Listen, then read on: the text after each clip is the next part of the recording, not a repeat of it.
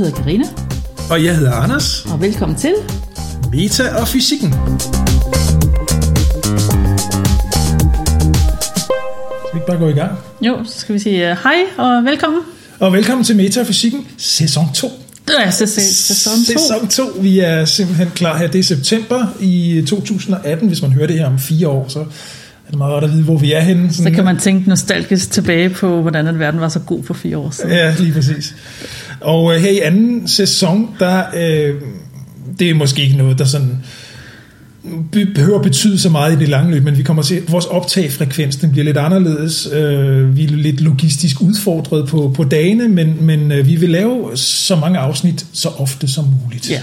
Og sådan bliver det bare. Så når man måske om nogle år sidder og kigger tilbage på playlisten, så ja, det bliver ikke sådan, som, altså der er jo nogle podcaster, som kører, at klokken 12.01 hver fredag, så ligger der en ny afsnit på præcis lige antal minutter, som hvad det foregående afsnit var, og sådan ruller vi jo ikke. Altså. Den kan vi ikke levere, den der. Der skal vi have... Vi varierer både i vores længde og i vores frekvens, altså hvor ofte, at der kommer nogle nye afsnit.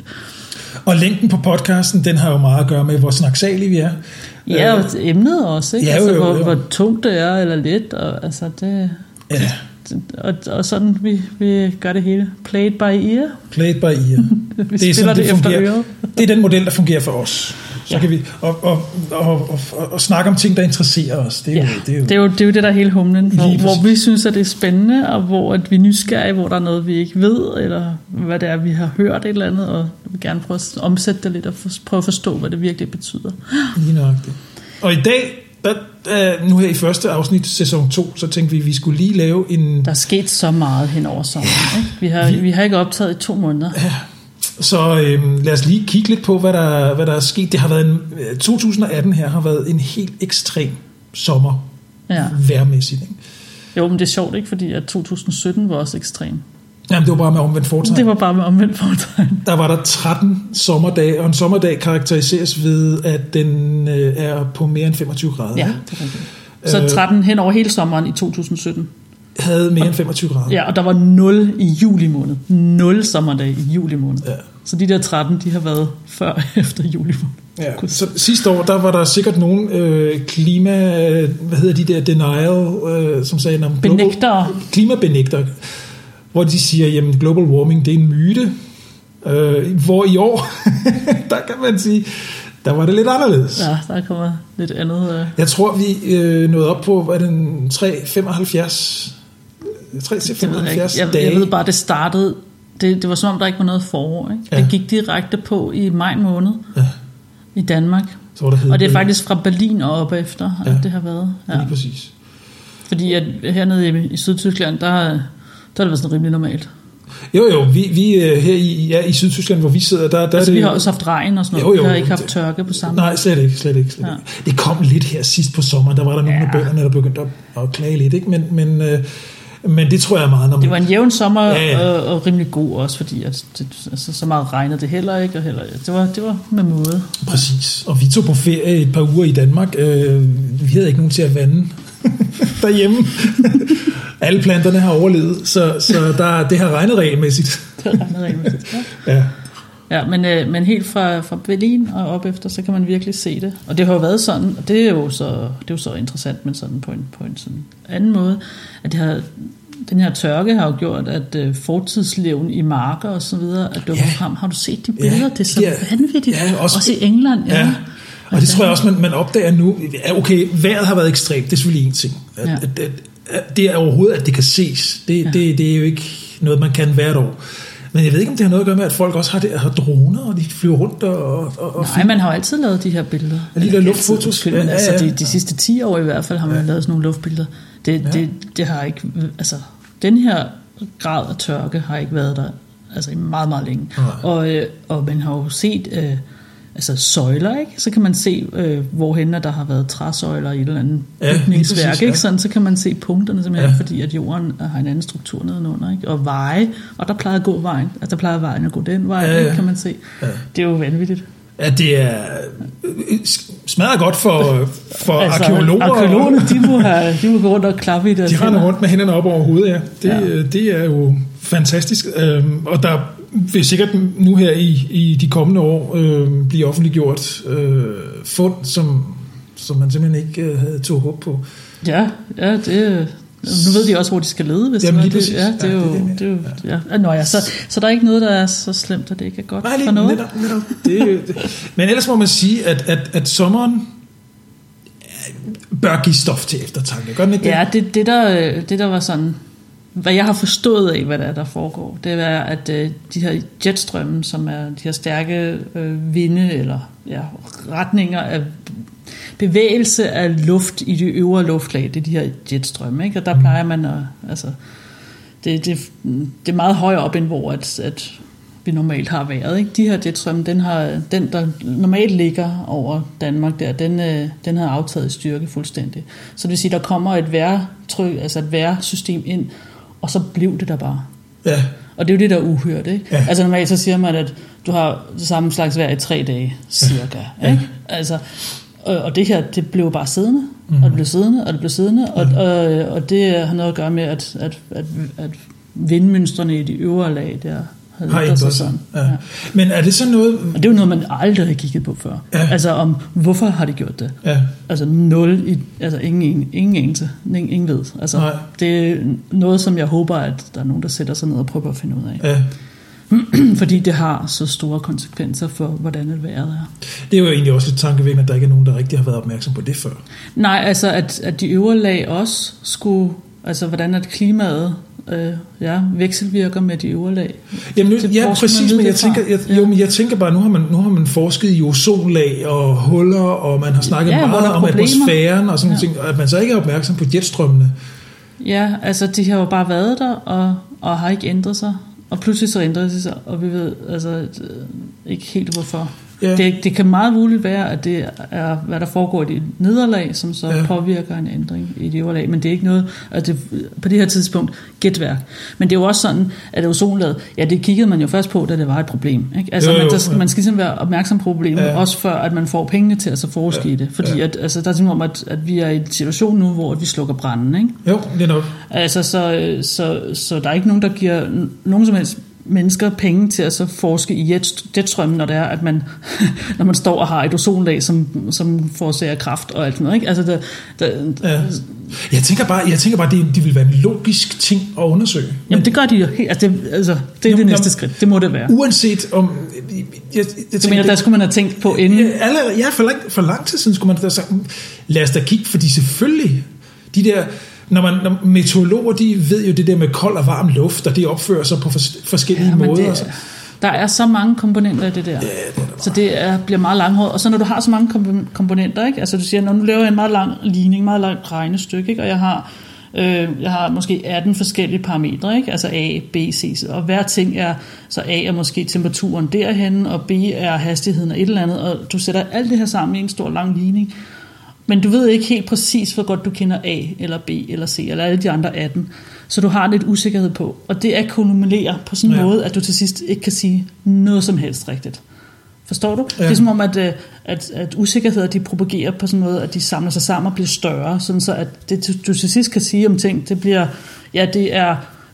bliver 2 grader plus minus 8 grader. Ja. Og det er jo værdiløs information. Ja.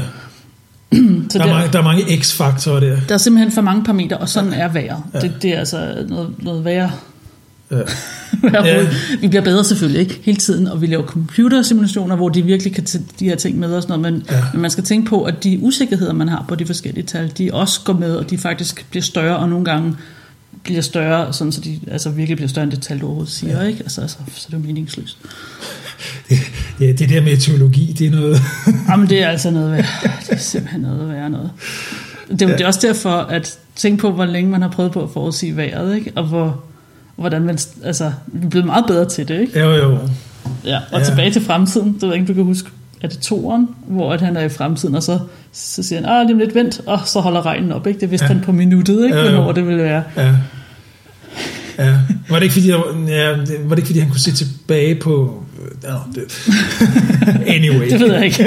Og der skal det til, at man skal kunne være tidsrejsende for at så kunne finde ud af, hvordan vejret bliver. Okay, summa summarum. Sommeren 2018 har været fuldstændig... Fænomenal, vil nogen sige. Jeg tror, der er nogen landmænd, der vil... Økonomisk fiasko. Der vil mene... Ja, lige præcis. De vil nok sige, den kunne have været bedre. Men ikke desto mindre, så jeg tænker sådan, okay, nu er det nok på tide, at man begynder at tænke i alternative afgrøder måske. Ja. Noget, der kan tåle klimaet lidt bedre. Danmark identificerer sig jo gerne som et landbrugsland med på traditionel vis, med hvede og byg og havre og hvad har vi. Men de der afgrøder, der er noget, der tyder på, at de lider. Ja. Det er ikke så godt. Det går godt, man... I hvert fald, når man får sådan en sommer, men du ved jo ikke, hvilken sommer du får. Nej. Men det var også et problem, hvis den var så våd, som den var sidste år. Ja, lige præcis. Altså. Men så skulle man måske bare finde nogle afgrøder, som...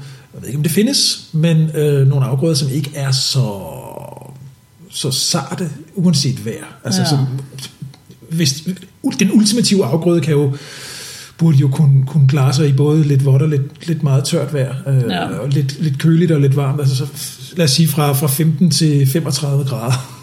Ja, eller også skal vi begynde at dyrke alger eller et eller andet tang eller sådan noget. Ja, lige præcis. Hvilket der jo også er nogen, der gør.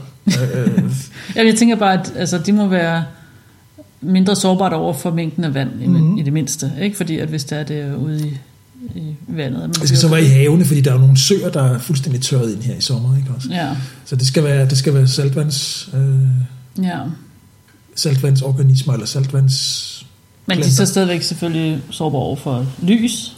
Det er klart. Hvis ikke der kommer nok sol. Ja. Men der skulle være noget tang, der smager rigtig godt. Ja. Det er altså sådan rigtig sådan kødligt i smagen, ikke? Ja, altså, det er også godt. Ja.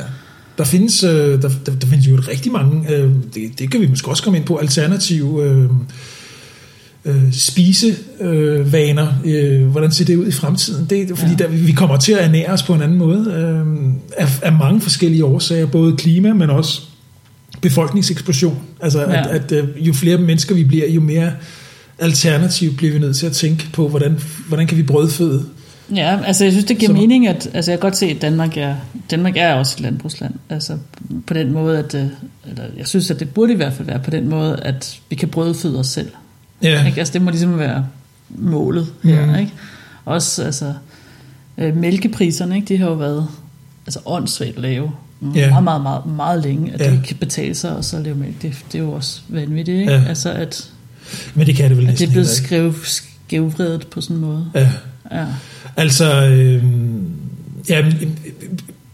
landbrugsvarer i det hele. Altså, landbruget i Danmark har jeg hørt får så mange tilskud, at det altså for lang tid siden, ikke det her. Der husker jeg noget om smørlagre og sådan noget. Ja. Ikke? Har man ikke hørt om det her? Jo, for at opretholde priserne. For at holde priserne oppe, så får du købt simpelthen. Det er også mærkeligt, ikke? Men det var det ikke længe før bæredygtighed, det ligesom blev til? Jeg håber så meget, at... Fordi jeg tænker også sådan noget med, hvorfor skal vi i Danmark producere bacon og sende det til Kina, for eksempel? Det virker ikke specielt bæredygtigt. Ja, altså til England kan jeg godt forstå det, for det er ikke så langt, ikke? Jo, men altså vi eksporterer landbrugsvarer til det meste af verden, og importerer så også omvendt varer fra det meste af verden, altså fødevarer, tænker jeg på. Ikke? Fødevarer burde ligesom være noget af det, hvor man siger, okay. Der burde man kunne lokalt lave brødføde sin befolkning. Ja. Og så kan der selvfølgelig være noget et eller andet eksotisk fra nogle lande, hvor man tænker, okay, det kan vi ikke selv finde ud af at lave af mange årsager. Så kan man gøre det, og så jo også tage betaling for en bæredygtig transport til Danmark. Ikke?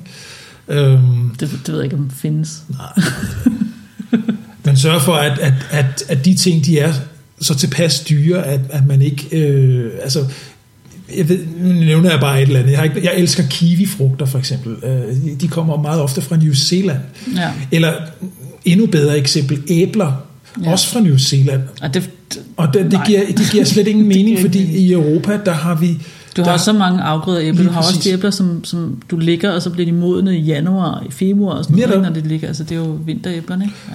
Og så må vi bare spise mere efter sæsonen. Det er jo ligesom også blevet sådan, at sæsonen Den er fuldstændig udvasket. Vi kan købe røde jordbær i januar måned. Hvad der plejede at være sådan en luksus særting, det er blevet sådan noget, man skal have hver dag. Ja, netop. Og det er jo ikke bæredygtigt. Nej. Altså, det er det. Altså, i Spanien for eksempel, nu er det jo et EU-land, og der er også masser af arbejdspladser i at producere frugt og grønt i Spanien. Men man kunne måske diskutere, om det er nødvendigt med røde jordbær i januar. Ikke? Altså, det og så smager de heller ikke af noget, fordi de ikke er solmodne. Ja. Men så nu får vi alle. Ja, men er det sådan, så du tror, at man bliver nødt til fra politisk side at så sige, at premiere dem, der begynder at så lave lidt mere alternative afgrøder? Altså, fordi jeg tror, jeg godt forestille mig, at meget af det her, det er, at jeg ved, at jeg får så mange procent, eller jeg er støttet, hvis det er at høsten slår fejl, hvis jeg dyrker den og den afgrøde, og man så ikke tager de her risici. Jo, men der bliver bare en tendens til, hvis det hele det bliver politisk reguleret, at så ligesom lemminger, ikke? Du ved, så gør de alle sammen der, hvor tilskuddene ligger og sådan noget. Jeg tror desværre, det er en nødvendig vej. Det tror jeg, det er. Men jeg tror også, at man ved hjælp af information og uddannelse i offentligheden generelt, så må man sige, okay, prøv at høre, for ligesom bæredygtighed, det er blevet noget, som alle er opmærksom på nu. Klimaet er de fleste mennesker opmærksom på nu. Vi er meget bevidst omkring plastik. Jeg tror også, vi skal til at være meget bevidst omkring vores fødevarevalg. Jeg tror, vi skal til simpelthen at sige, okay, vi behøver ikke at spise kød hver eneste dag. Ja. Det er okay, hvis vi finder nogle plantebaserede alternativer. Om dem er der efterhånden mange af.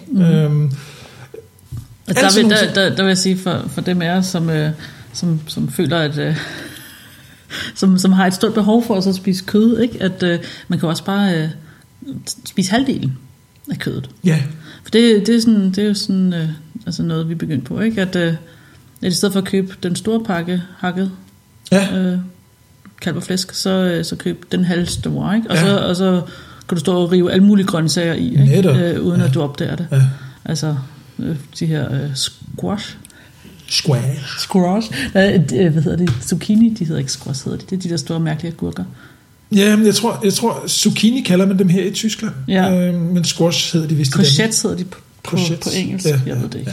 Okay, men sådan nogle står vi og river ind i vores. Men de er ret gode til at holde på de smager ikke noget.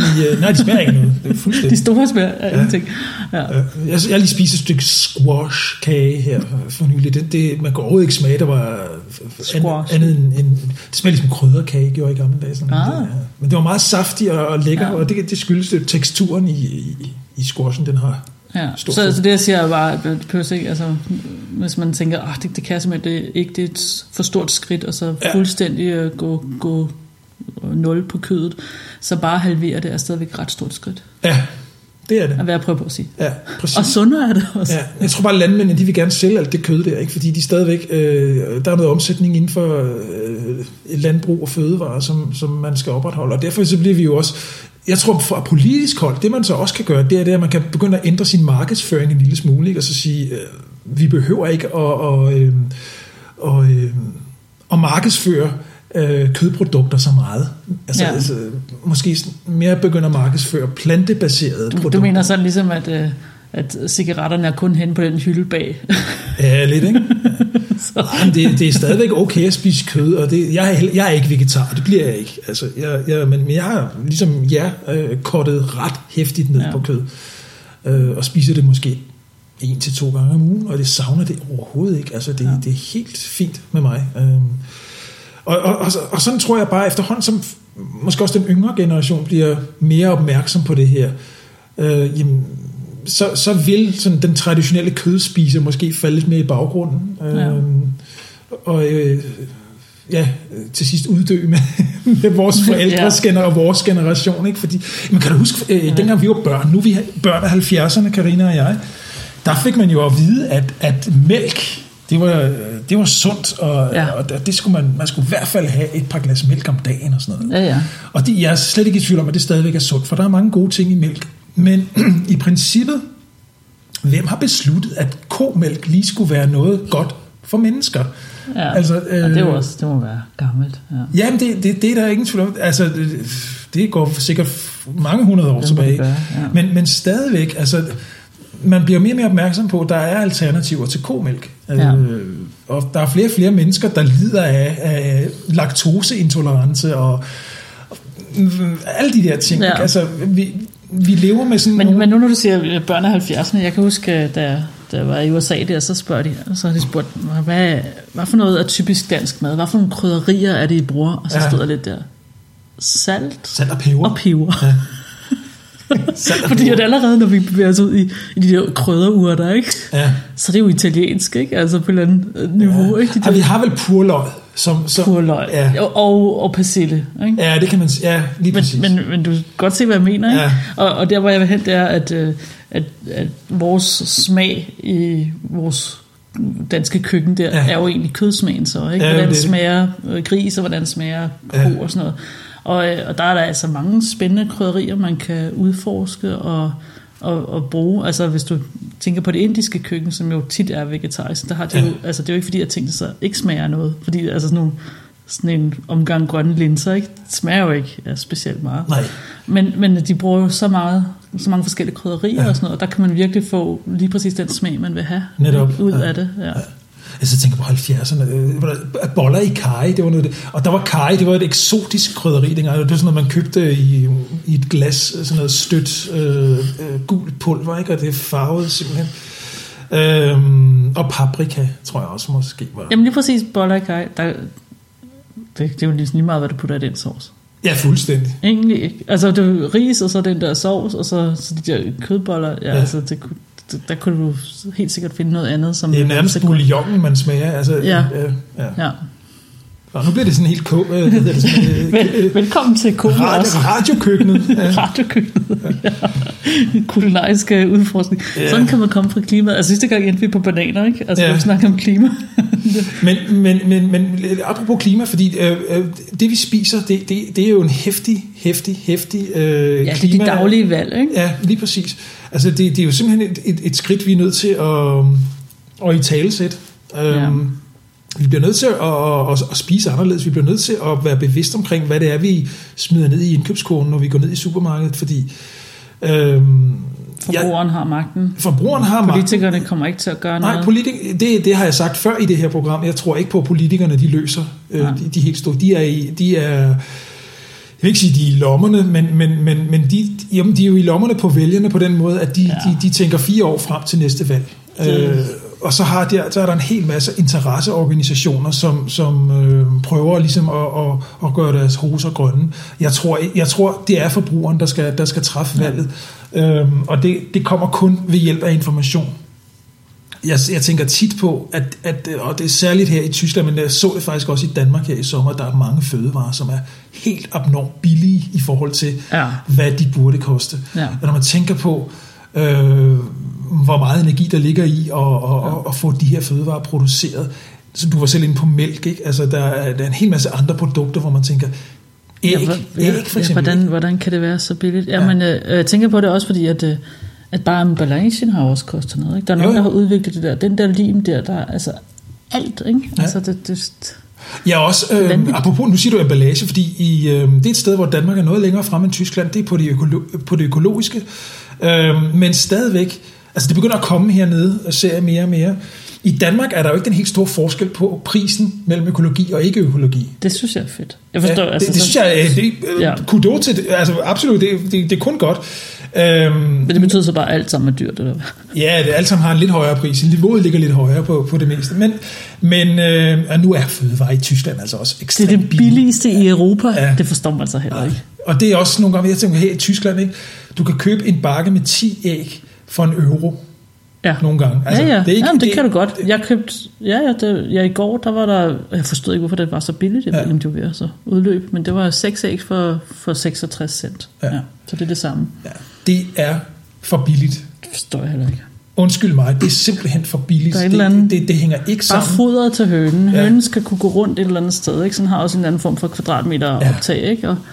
Og så er der nogen, der har samlet det op, plus din æggebakke. Den skal også laves. Og så skal det pakkes og sendes. Og der er benzin Og så er der lønnen til den i kassen, og til præcis. Ham, der har, og hans husleje og lyset. Altså. Jeg er så godt klar over, at de laver de her tilbud for at trække folk ind i butikken, og så sælger de noget helt andet. Det bliver sådan noget mere økonomi og sådan noget, men det er stadigvæk et helt forkert signal at sende til forbrugeren, at man faktisk kan producere 10 æg for €1.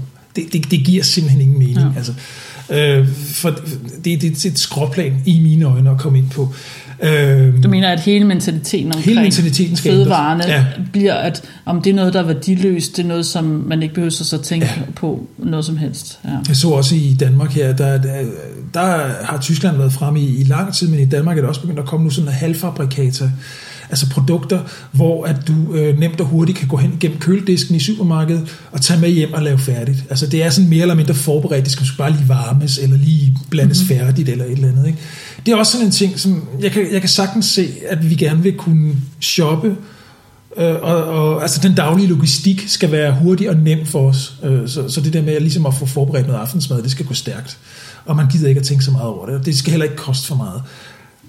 Men det bliver også sådan, fordi så er det alt sammen pakket i noget plastik, og det er alt sammen, separeret i små rum og alt muligt. Det bliver, jeg synes, det der med at måske lige bruge en halv time eller en time sågar om aftenen, hvad de færreste ikke har, men hvis man nu gjorde det til en rutine, at man i familien samles omkring det at lave maden, sætte sig ned i ro med at spise den osv., så kunne man måske...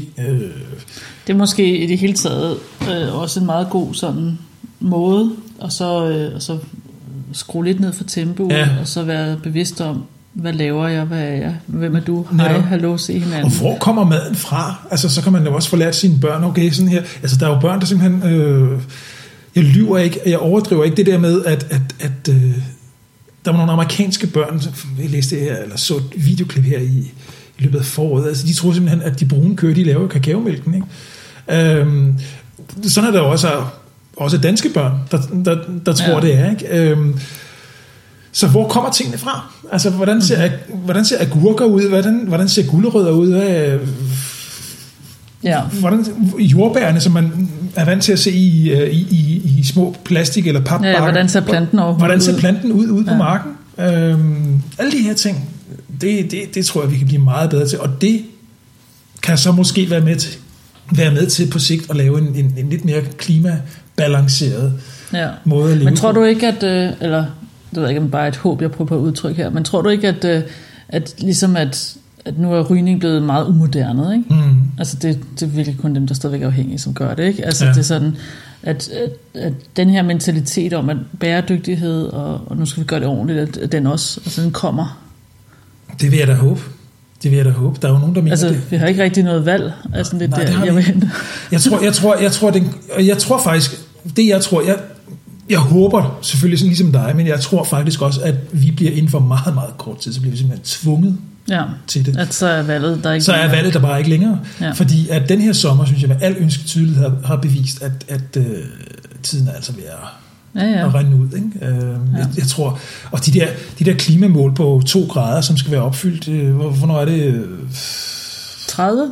Var det 2030? Jeg ved det ikke, 2050 måske? Før. Uanset. Det er alt for uambitiøst. Og vi er ikke engang i nærheden af. Jeg så for nylig at en beregning om, at altså, vi har 17 år til at så få vendt skuden. Så er det for sent. Jamen, det er jo jeg synes bare... Det er bare lang tid. Det er så den seneste melding måske. Ja. Men jeg synes ret tit, man hører om, at de der prognoser, de bliver skrevet om, fordi at man finder ud af, at det står langt værre til. Ja, og så pludselig finder man ud af, at jetstrømmene har et eller andet at skulle sagt, og man har ingen anelse om, hvad det præcis betyder, og de her små, det hedder feedback loops, ikke, som man ikke er klar over, for at man står, og det allerede er et problem. Ikke? Altså at en lille ændring der, så har forårsaget en stor ændring et andet sted. Ikke? Altså det ved man simpelthen ikke før. Nej, og isen på Antarktis, den er jo smeltet langt hurtigere her i de senere år, end man har... Jamen kan du huske, da vi snakkede om klimaet i sin tid, så lavede jeg et kort med, hvis vandstanden steg med 2 meter, ikke? Og der kunne man så se Danmark, hvordan det så sådan noget. Altså hvis al sneen smelter, eller al isen smelter på Grønland, så er vi jo 7 meter. Det er 7 meter, vi snakker om. Altså, farvel Danmark. Men det går stærkt i øjeblikket. Jamen altså. Og den her sommer har Nordvestpassagen jo været åben. Altså, men der er faktisk rederier, der begynder at snakke om, at nu skal de permanent sejle nordom, i stedet for at bruge Panama-kanalen. Ja. Ja. Det er vildt, ikke? Det er alligevel vildt, ja. Så det, ja, jeg tror på, at vi, jeg begynder for alvor at blive nervøs, det må jeg sgu godt nok indrømme. Og hvad der da jorden gik ud af sin sidste istid for 10.000-20.000 år siden, så var det netop over 10.000 år cirka, ikke? Og den her forandring, den kommer nu til at så tage 150 år, ikke? Så det er alle økosystemerne, alle de her dyr og sådan noget, som er på en måde, de har ikke tid til at ændre sig, altså som evolution jo ellers normalt giver tid til, men den tager tid, den proces, ikke? For at, arterne skal tilpasse sig. Ja, og det kan de også godt, men de har bare brug for tiden, ikke? Og 150 år er bare ikke nok generationer til at så få mærkbare mutationer til at så, slå sig igennem og ændre sig, ændre hvordan altså det er okay, at evolution sker jo stadigvæk, ikke? Det er jo noget, der hele tiden sker, ikke? Det er okay, at det ikke er den samme, fuglen ikke ser helt præcis ud, altså det kan jo ikke bevare alt, og så sige, nå, men sådan her, nu er jorden sådan, og det er det bedste, og det skal altid være sådan, det kan man simpelthen ikke forvente, men det ville være trist, hvis det var, at resultatet var, at alt bare døde ud. Ja, det går så lidt, alt bare dør ud, ja. Der er faktisk også ting, der vågner op igen, fordi nu smelter isen op i Nordsibirien, ikke? Altså, så er der faktisk nogle sygdomme, nogle virus og bakterier og sådan noget, som lige pludselig bliver vågner op efter tusindvis, måske millioner af år, ikke? Som mennesket heller ikke er resistent over. Ligesom cikaderne, ikke? Hver 17 år, så er der bare nogen, som kun vågner hver 20.000 år, og som så spiser os alle sammen. Ja. Det var så lidt fiktion. Ja, okay. Jeg blev helt nervøs, fordi jeg faktisk for første gang i mange år her i det sydlige Tyskland hørte cikader i år. Ja. De lige pludselig en aften, hvad i alverden var det for en larm? Vi hører græshopper meget. Ja, det kan selvfølgelig godt være, det bare var græshopper, men jeg synes, der sad sådan nogle, jeg hørte dem hele aftenen. Sådan, det er når det er over en anden grad, så larmer så synger de? Ja. Okay. Det kan godt være, der bare er et naturligt. Men cikade i Texas, der var der en inde i stuen, og jeg kan godt sige dig, den larmede, det var så vanvittigt. Den larmede så meget, så man kunne næsten ikke finde ud af, hvor henne lyden kom fra, for det bare rungede sådan i det der. Ja, de synger meget højt. Og på en enerverende frekvens. Ja, nej, hvor var det irriterende. Men klimaet, det kommer vi tilbage til. Det bliver, nu fik vi lige brugt lidt meget tid. Fik vi lige lidt luft. Klima og hvad vi kan gøre. Jeg tror, at det vigtigste, man kan tage med lige på det punkt her, det må være, at vi skal begynde at handle lidt mere bevidst. Forbrugeren, der skal træffe de endelige valg, fordi politikerne, kære lytter, de træffer ikke valget for dig. Det skal du ikke regne med. Ja, og hvad man har sagt med klimaforandringerne, det er, at vejret bliver mere ekstremt. Ja, det gør det. Og det vil jo se det, ikke? Vi havde en ekstremt dårlig sommer sidste år, og nu havde vi en ekstremt varm sommer det her år. Ja. Og lige nu i de her dage i USA, der er der igen en hurricane på vej ind over. Det er sæson. Men de bliver alligevel. Den er lidt stor, ikke? Ja. Det kan man godt sige, men heldigvis er den ikke så hurtig endnu. Eller, jeg læste lige her til morgen, den er lige blevet nedkategoriseret til en kategori 1. Ja, den var en 2. Ja. Så det er, altså... men de her vejrsystemer, altså størrelsen af dem bliver større. Så. Ja. Det var også det, ikke? Det vejrsystem, som var over Danmark, det gik jo helt ned til Berlin, ikke? Det ved jeg ikke, om de plejer at gøre. Altså, det synes jeg ikke sådan nødvendigvis. Og ligesom hele Nordtyskland og Skandinavien var under... Der var skovbranden i Sverige, ikke? Og du havde i Sibirien oppe i Nordsverige der, hvad hedder det? Det hedder ikke Sibirien, Lapland. Der var der 32 grader. 32 grader, det er jo vanvittigt. Ja. Altså. Stakkels rensdyr. Ja, alle myggene, de dør sikkert også. Det har faktisk været et dårligt myggeår. Altså, der har været mange. Der har været få. Der har været få, ja. Også fordi, at... vandet, de har ikke noget vand. Jamen, hele foråret, som du var inde på... der var ikke noget der var ikke noget, fordi de er nærmest direkte over i sommer. Ja. Så alle de der myggelarver, de er nok bare tørstet og døde, ikke? Ja. Så... Men fluerne var store. Hold op. De var monsterstore. Var de ikke det? De var på størrelse med knytnæver. Det ville være noget. Ja. Nå, men Skal vi kigge lidt på, hvad der har været sådan af skal vi kigge på, hvad der ellers har været af nyhedshistorie? Ja, lige præcis. Det synes jeg, vi skal. Altså, nu er man endnu mere sikker på, at der er vand på månen. Så det hørte jeg. Det er spændende. Og, det synes jeg har sagt hele tiden, at der var vand på månen, men nu er man så endnu mere sikker. Nu er man mere sikker på det, og det giver jo så grobund for en masse spekulation omkring, er det så der, man skal starte? Ja. Eller hvad? Fordi at Elon Musk, han har jo snakket meget om kolonisering af Mars. Ja, men vi er nødt til at altså... Men kan man bruge månen til ligesom at... Det er jo det, hvis der er vand på den, så... Ja, så er der ikke så langt hjem, havde han altså. Så kan vi... Det er jo stadigvæk uden for jordens magnetfelt. Ja. Så der er nogle risici. Men altså det her vand, man har altid ment, at der i kraterne, specielt på polerne af månen, hvor at solen aldrig skinner, at der må være noget is, ikke? Altså, som så aldrig vil fordampe. Men nu har man også set, at der også i de nedre lag også muligvis er der også is. Ja. Det er jo ikke tankevækkende, at der ikke har været folk på månen siden starten af 70'erne. Det er så lang tid. Der er ligesom er der ligesom gået 40 år, næsten 50 år, hvor der bare er et hul. Der har man ikke prioriteret det op. Men nu begynder man vist til synligheden, kan jeg forstå. Ja, det begynder at blive interessant igen. Og prioritere, at vi skal faktisk derop. Jeg synes, at SpaceX de har sagt noget om, at på mandag den 17. så kommer der en nyheds... ting ud om SpaceX. De har solgt en tur rundt om månen til en eller anden. Nå.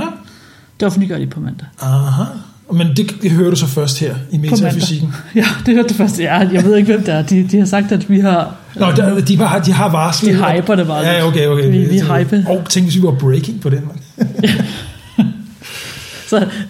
så god palle, vi heller ikke. Okay. Mig og Old Musk der. Nej. Men altså...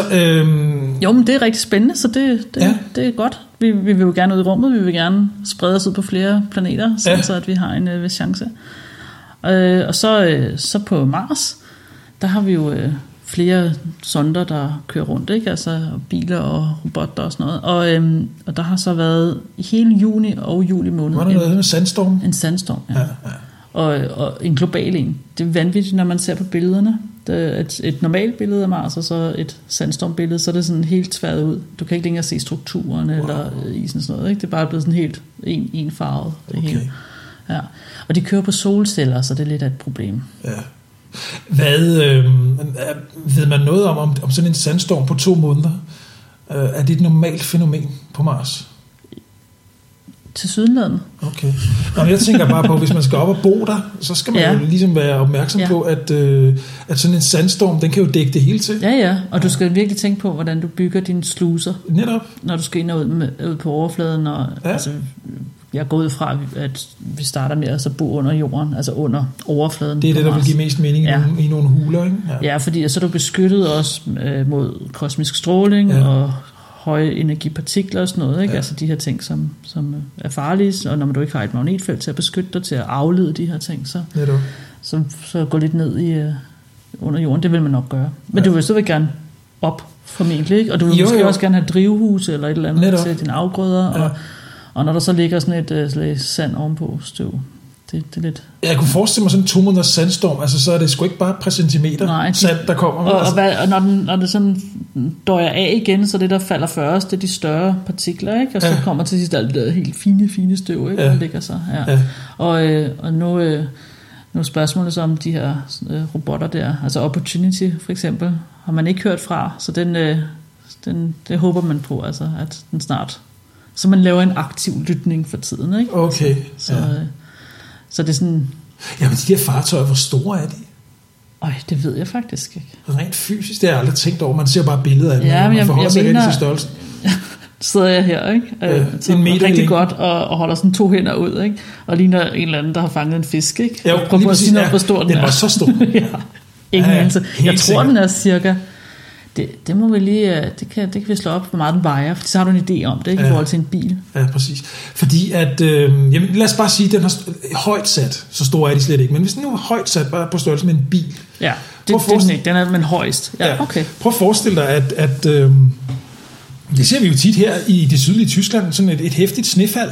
Falder 2 meter sne, så er bilen jo begravet. Ja. Indtil, men nu sne jo også, når det sætter sig sammen. Ja, det klister. Det er, og det fylder mere end støv. Ja. Altså sådan en snefnug og sådan noget. 2 meter støv, det vil være en hæftig omgang. Ja, men hvor jeg tænker støv, hvis der så er bare lidt vind, så kan det godt blæse af, ikke? Ja, altså hvor at sne det bare bliver der. Ja, det er selvfølgelig rigtigt. Ja. Så hvad der er brug for er en lille frisk brise til at så støve det hele lidt af. Men hvis den er fuldstændig begravet... Altså, jamen, det er den ikke. Altså, det er den ikke? Nej, det er okay. Så meget er der heller ikke. Nej, okay.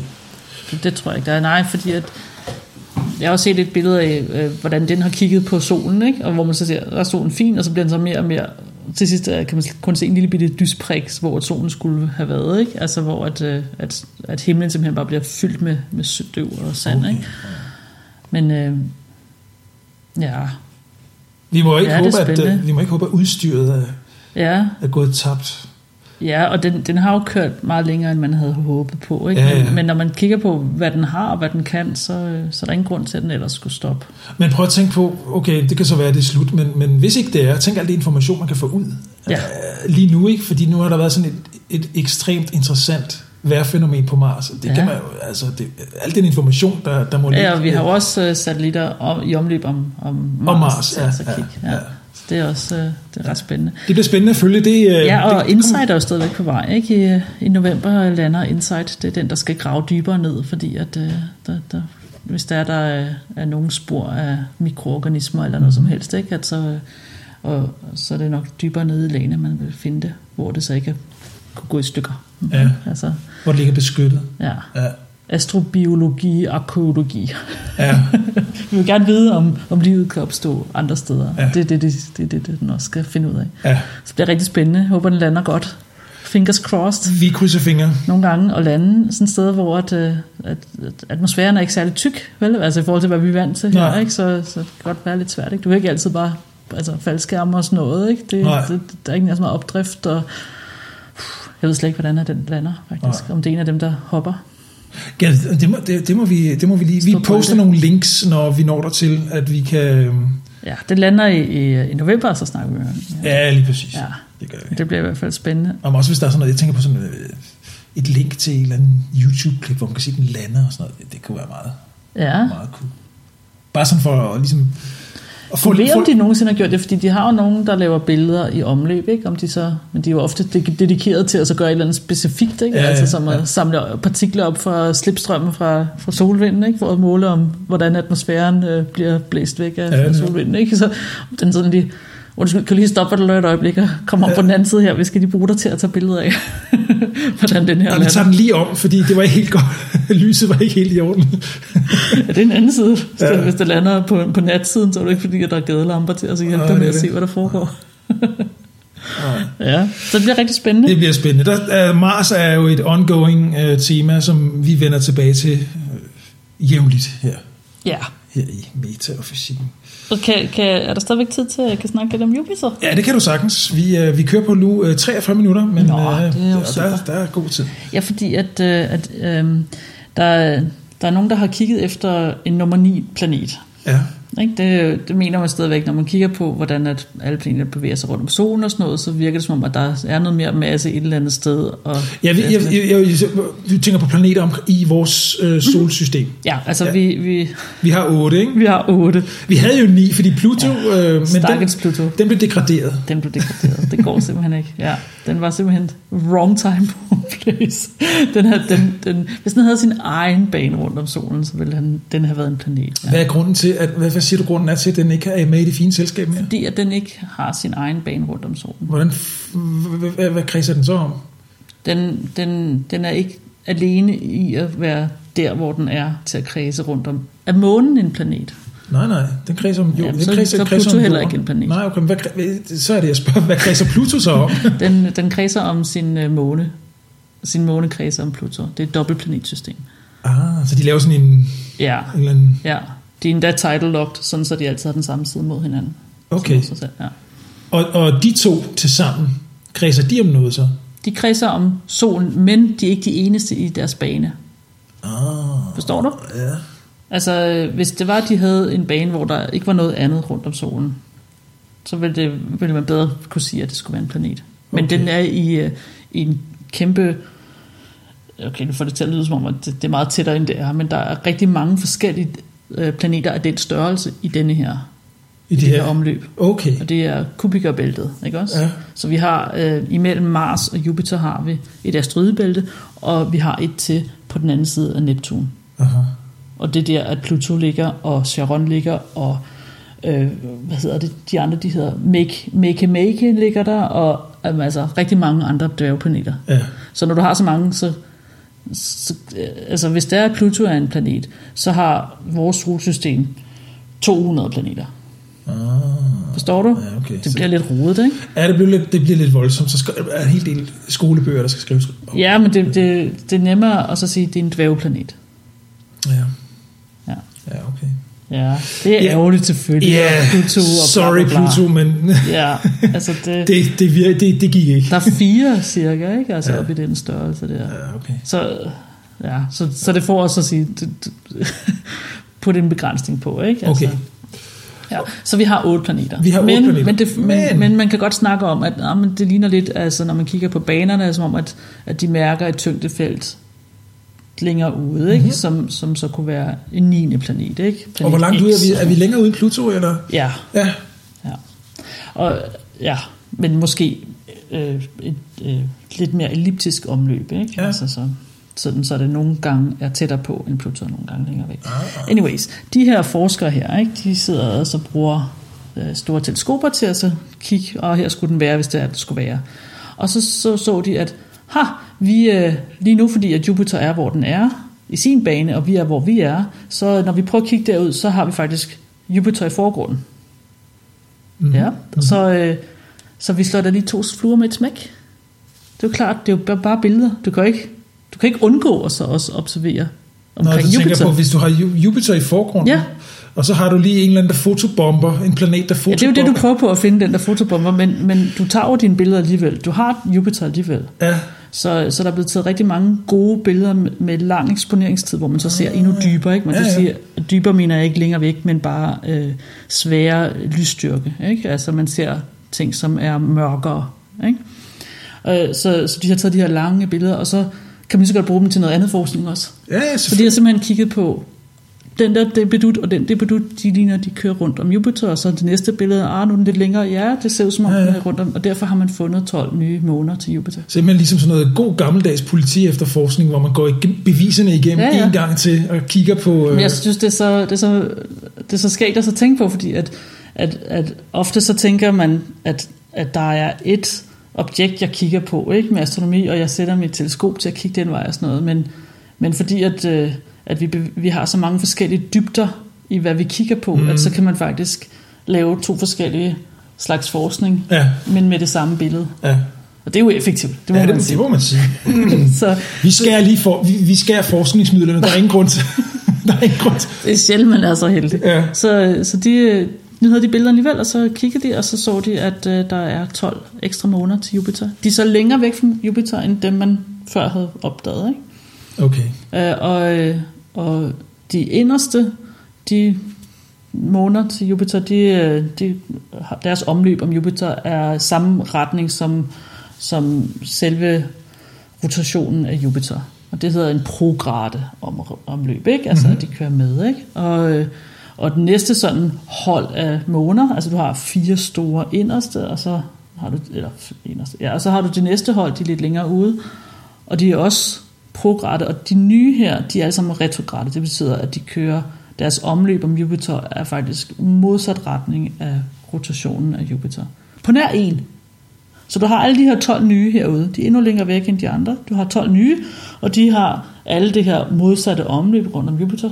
Og en af dem er i samme bane, ikke? Altså samme plan, og kører den modsatte vej. På et eller andet tidspunkt, så har du nogle kollisioner. Ja. Så det er ret spændende. Det er ikke stabilt, det her. Okay. Nu siger du ikke stabil. Hvad taler vi om? Altså, er det inden for... Det ved jeg ikke. Okay. Om det er 1000 år eller i overmorgen, det ved jeg ikke. Det kan man aldrig rigtig sige. Det har jeg sagt før, har jeg ikke? Der er aldrig rigtig noget betryggende nyt om det. Nej, men det er helt klart, at muligheden er der, og det sker... Ja, okay, det er et ustabilt omløb, og det vil ske på et eller andet tidspunkt. Ja. Men præcis, hvordan de her baner ligger og sådan noget, det ved jeg ikke, tror jeg ikke, der har regnet på. Du skal også tænke på, at der kan også ske variationer på grund af noget andet hiver i dem. Det er jo ikke, det hedder altså embodied theory, ikke? Så begynder du, når du har 2 ting, der bevæger sig, så kan du regne det ud, ikke? Når du har 3, og når du begynder at komme op på, hvor du har, hvad har den, 79 måneder, du skal regne på dem alle sammen, ikke? Så bliver det lidt langhåret. Der er mange faktorer. Ja. Så, men spørgsmålet er, om alle dem her, som har det her retrograd-omløb, om de egentlig måske var en lidt større måne, som så er gået i stykker. Mm-hmm. Ja. Og specielt når du så har en, der bevæger sig den anden vej, så kan man godt mistænke, at der er sket et eller andet på et eller andet tidspunkt. Ja, så de allerede har haft et eller andet allerede har haft en kollision.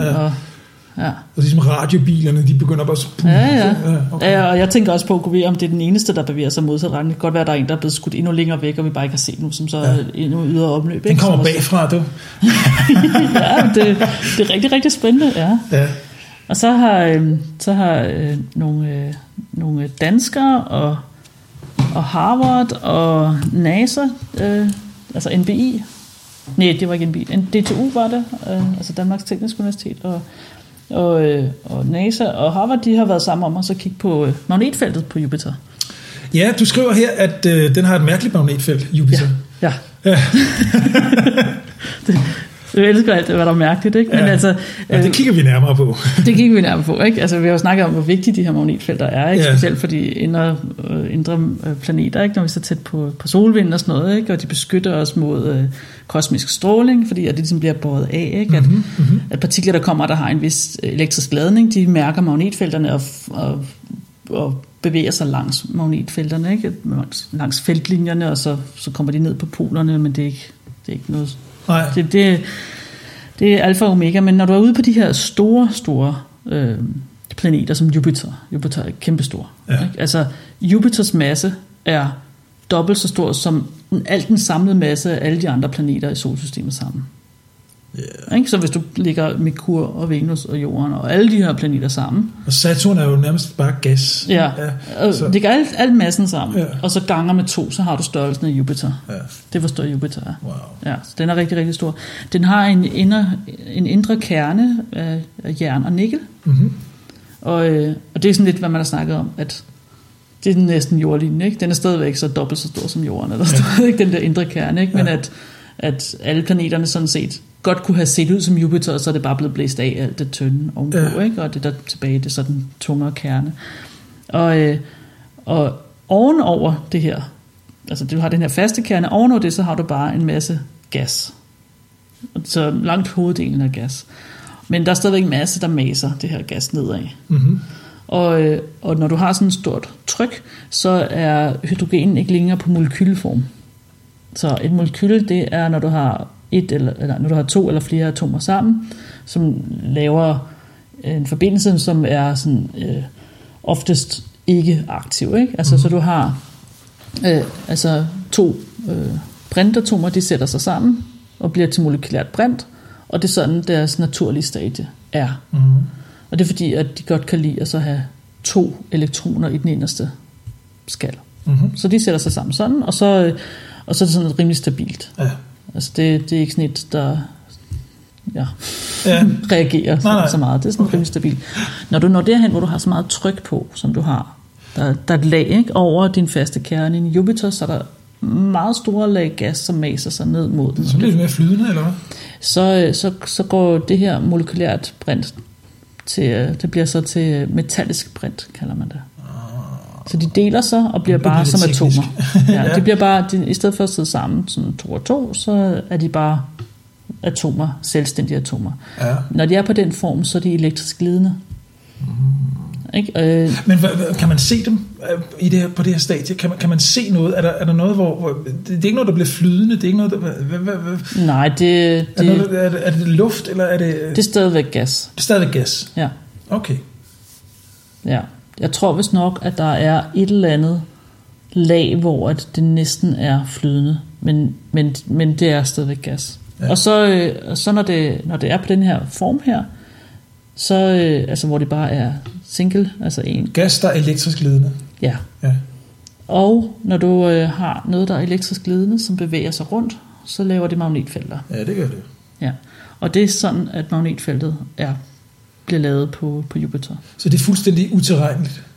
Det er sådan så, at hvor det er varmt, det stiger opad, og hvor det er koldt, stiger det nedad. Ja. Og når det er elektrisk glidende, og du har noget, der bevæger sig sådan op og ned, op og ned, op og ned, op og ned, så laver det simpelthen et magnetfelt. Ja. Og magnetfeltet på Jupiter er sammenlignet med magnetfeltet på solen. Ikke? Det er ret kaotisk, og du har ikke altid en syd og en nord og sådan noget. Men når de sådan kigger globalt på Jupiter, så ligner det næsten, at det har en syd og en nordpol. Men så alligevel ikke, fordi at så har den 2 ekstra. Den har et kvadrupolmoment, ikke? Altså den har ikke kun en nord og en syd, den har også sådan 2 ekstra syd- og nordpoler. Wow. så det er rigtig, ja. Okay, det jeg kan godt høre, det er spændende. Det er spændende, men det bliver også svært at kolonisere Jupiter. Nej, det gør vi alligevel ikke. Nej. Det er jo bare en gasklump, ikke? Men, ja. men det, der er interessant, det er også netop fordi, at det er elektrisk glidende, det her ikke molekylært brint, men metallisk brint, ikke? Det er, at man måske kan bruge det til at så være som en superleder, ikke, på jorden og sådan noget. Og det har man så også gjort. Hvad var det? 100 eller andet laser har man brugt til at så skabe, til at så få molekylært brint til at så være på den her form her. Ja. Og det er et rigtig godt brændstof også. Og, men det, præcis, det var det link, vi delte på et tidspunkt her i løbet af sommeren. Ja. Så noget, vi faktisk har set før på Jupiter og sådan noget, det... Jamen, jeg tænker bare, at nu jeg er godt klar over, kolonisering, det er ikke en option. Nej, hvad vi koloniserer på Jupiter, er dens måner. Ja, det kan vi gøre. Men jeg tænker på, hvordan kan man potentielt udvinde noget af alt det her, der er på Jupiter? Nogle af de her gasser, nogle af de her... noget af alt det der råstof, der er. Det vil jeg da. Ja, altså vi vil nok ikke gå ind i kernen efter jern og nikkel. Altså nikkelen. Det vil vi nok ikke gøre. De tunge metaller vil vi nok ikke gøre, men det, jeg synes, det er en oplagt kilde til at så få noget molekylært brint, hvis man mangler det. Ja. Fordi det ikke er altså så varmt som solen, for eksempel. Det vil være lidt uheldigt. Altså. Ja, det vil give nogle andre udfordringer. Ja, der vil jeg tænke, det kunne man da sagtens mine. Ja. Altså flyve tæt på ind, og så tage noget af det der. Ja. Skåle det op på en eller anden måde, opfange det. Ja. Eller have i omløb et eller andet, og så en stor slange ned, som sådan med åbent, du ved, støvsugerrøragtigt. Ja, nærmest, ja. Jeg tænker også sådan et eller andet der. Ja. Det vil jeg, ja. Det kunne det være. Det er på en rimelig god form, det er ikke sådan, så det brænder eller noget som helst. Og, ja, altså. Det vil jeg da tro. Ja, i den der tv-serie Expanse der har de jo på nogle af månederne der på Jupiter også. Ja. Jeg ved ikke, hvordan man udtaler det her. Gynamide, eller sådan noget, det hedder. Ja. Så Jo og Europa. Ja. Og Callisto, eller sådan noget. Ja. Det er de 4 store måneder. Ja. Det er en god serie. Jeg glæder mig til at se 3. sæson. Den er vist kommet i USA. Ja, de er så heldige. Ja, men det vil være, hvad man vil... Altså, de her måneder, de er lidt større end Merkur, lidt mindre end Mars størrelse, ikke? Så det er en god størrelse, og Jupiter altså køles af, men den udsender stadigvæk mere energi, end den får, ikke? Ja. Altså, så det vil give fuldt ud mening, og så bruge det. Men det er langt væk, fordi du har Mars, altså når vi flyver ud af, ikke? Så har vi Mars som vores nabo ud af, ikke? Og så kommer så et stort bælte med asteroidebæltet der, ikke? Og så på den anden side af bæltet, så har du så Jupiter som den næste. Ja, vi skal lidt... Ja, man glemmer nogle gange afstanden, ikke? Fordi at når vi tegner billedet, så tegner vi dem jo altid. Vi vil gerne altid have, de passer på de der 4 papirer, ikke? Altså, det er sådan lidt... Jamen, jeg tænker også til i den der Expanse, nu nævnte du den lige, ikke? Også, altså, hvordan de rejser rundt, og lige pludselig så er de ude i in the belt, og så er de tilbage på Mars, og så er de på jorden. Og så. Altså, det virker ikke som om, at afstanden er noget særligt problem i den der serie. Nej. Og det er selvfølgelig for den dramaturgiske effekt, Så det vil være noget andet serie, hvis der er, at der sådan går 10 måneder imellem hver interaktion. Ja, ikke? Det vil ikke have det helt den samme hastighed. Der har vi så offret lidt af realismen. Præcis. Fordi jeg tænker, okay, jamen fint. Vi var lige nærmest et halvt lysår væk her. Okay. Ingen betydning, det overvinder vi bare. Ikke? Ja, det... Altså tænk på, at månen var tæt den er på os, ikke også? Ja. Det tager lyset 1 sekund at nå derop. Ja. Det er jo allerede her noget, man kan tælle, ikke? Altså hvor at... Altså det er jo ikke instantaneous, vel? Det er jo ikke med det samme. Nej, det er det ikke. Og månen er altså så tæt på. Det er 1 sekund, ikke? Men så sætter man hele måske lidt i perspektiv, ikke? Hvad med lyset til Mars? Hvor langt ville det tage? Det har jeg glemt. Var det 12 eller 20 minutter eller sådan noget? 12. Vent lidt. AU, altså vi er 1. Ja, jeg tror, at det er 12.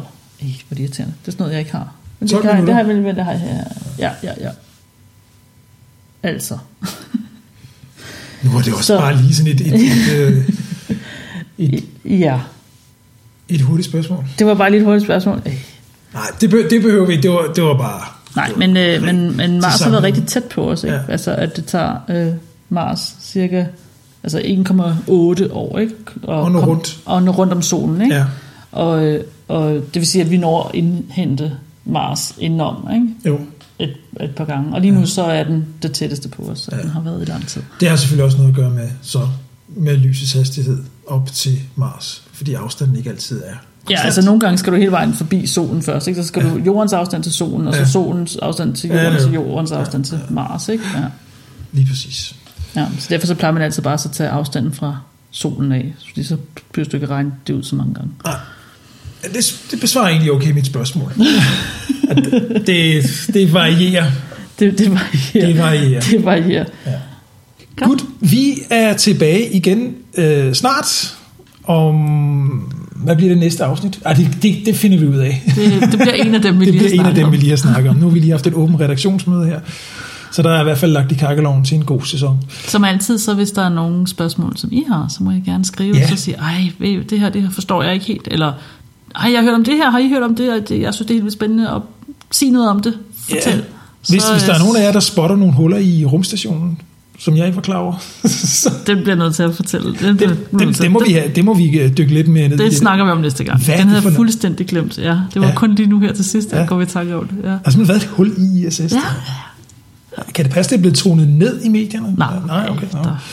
Du ved, der skal bare en eller anden præsident til at så lave et eller andet mærkeligt, og så handler det altså om politik. Jamen laver de der præsidenter ikke noget mærkeligt hele tiden? Jo, det er sådan lidt en... Ja. Okay, tak fordi I lyttede med. Husk at dele og like, og vi er tilbage igen inden for kort tid. Hej hej. Hej hej.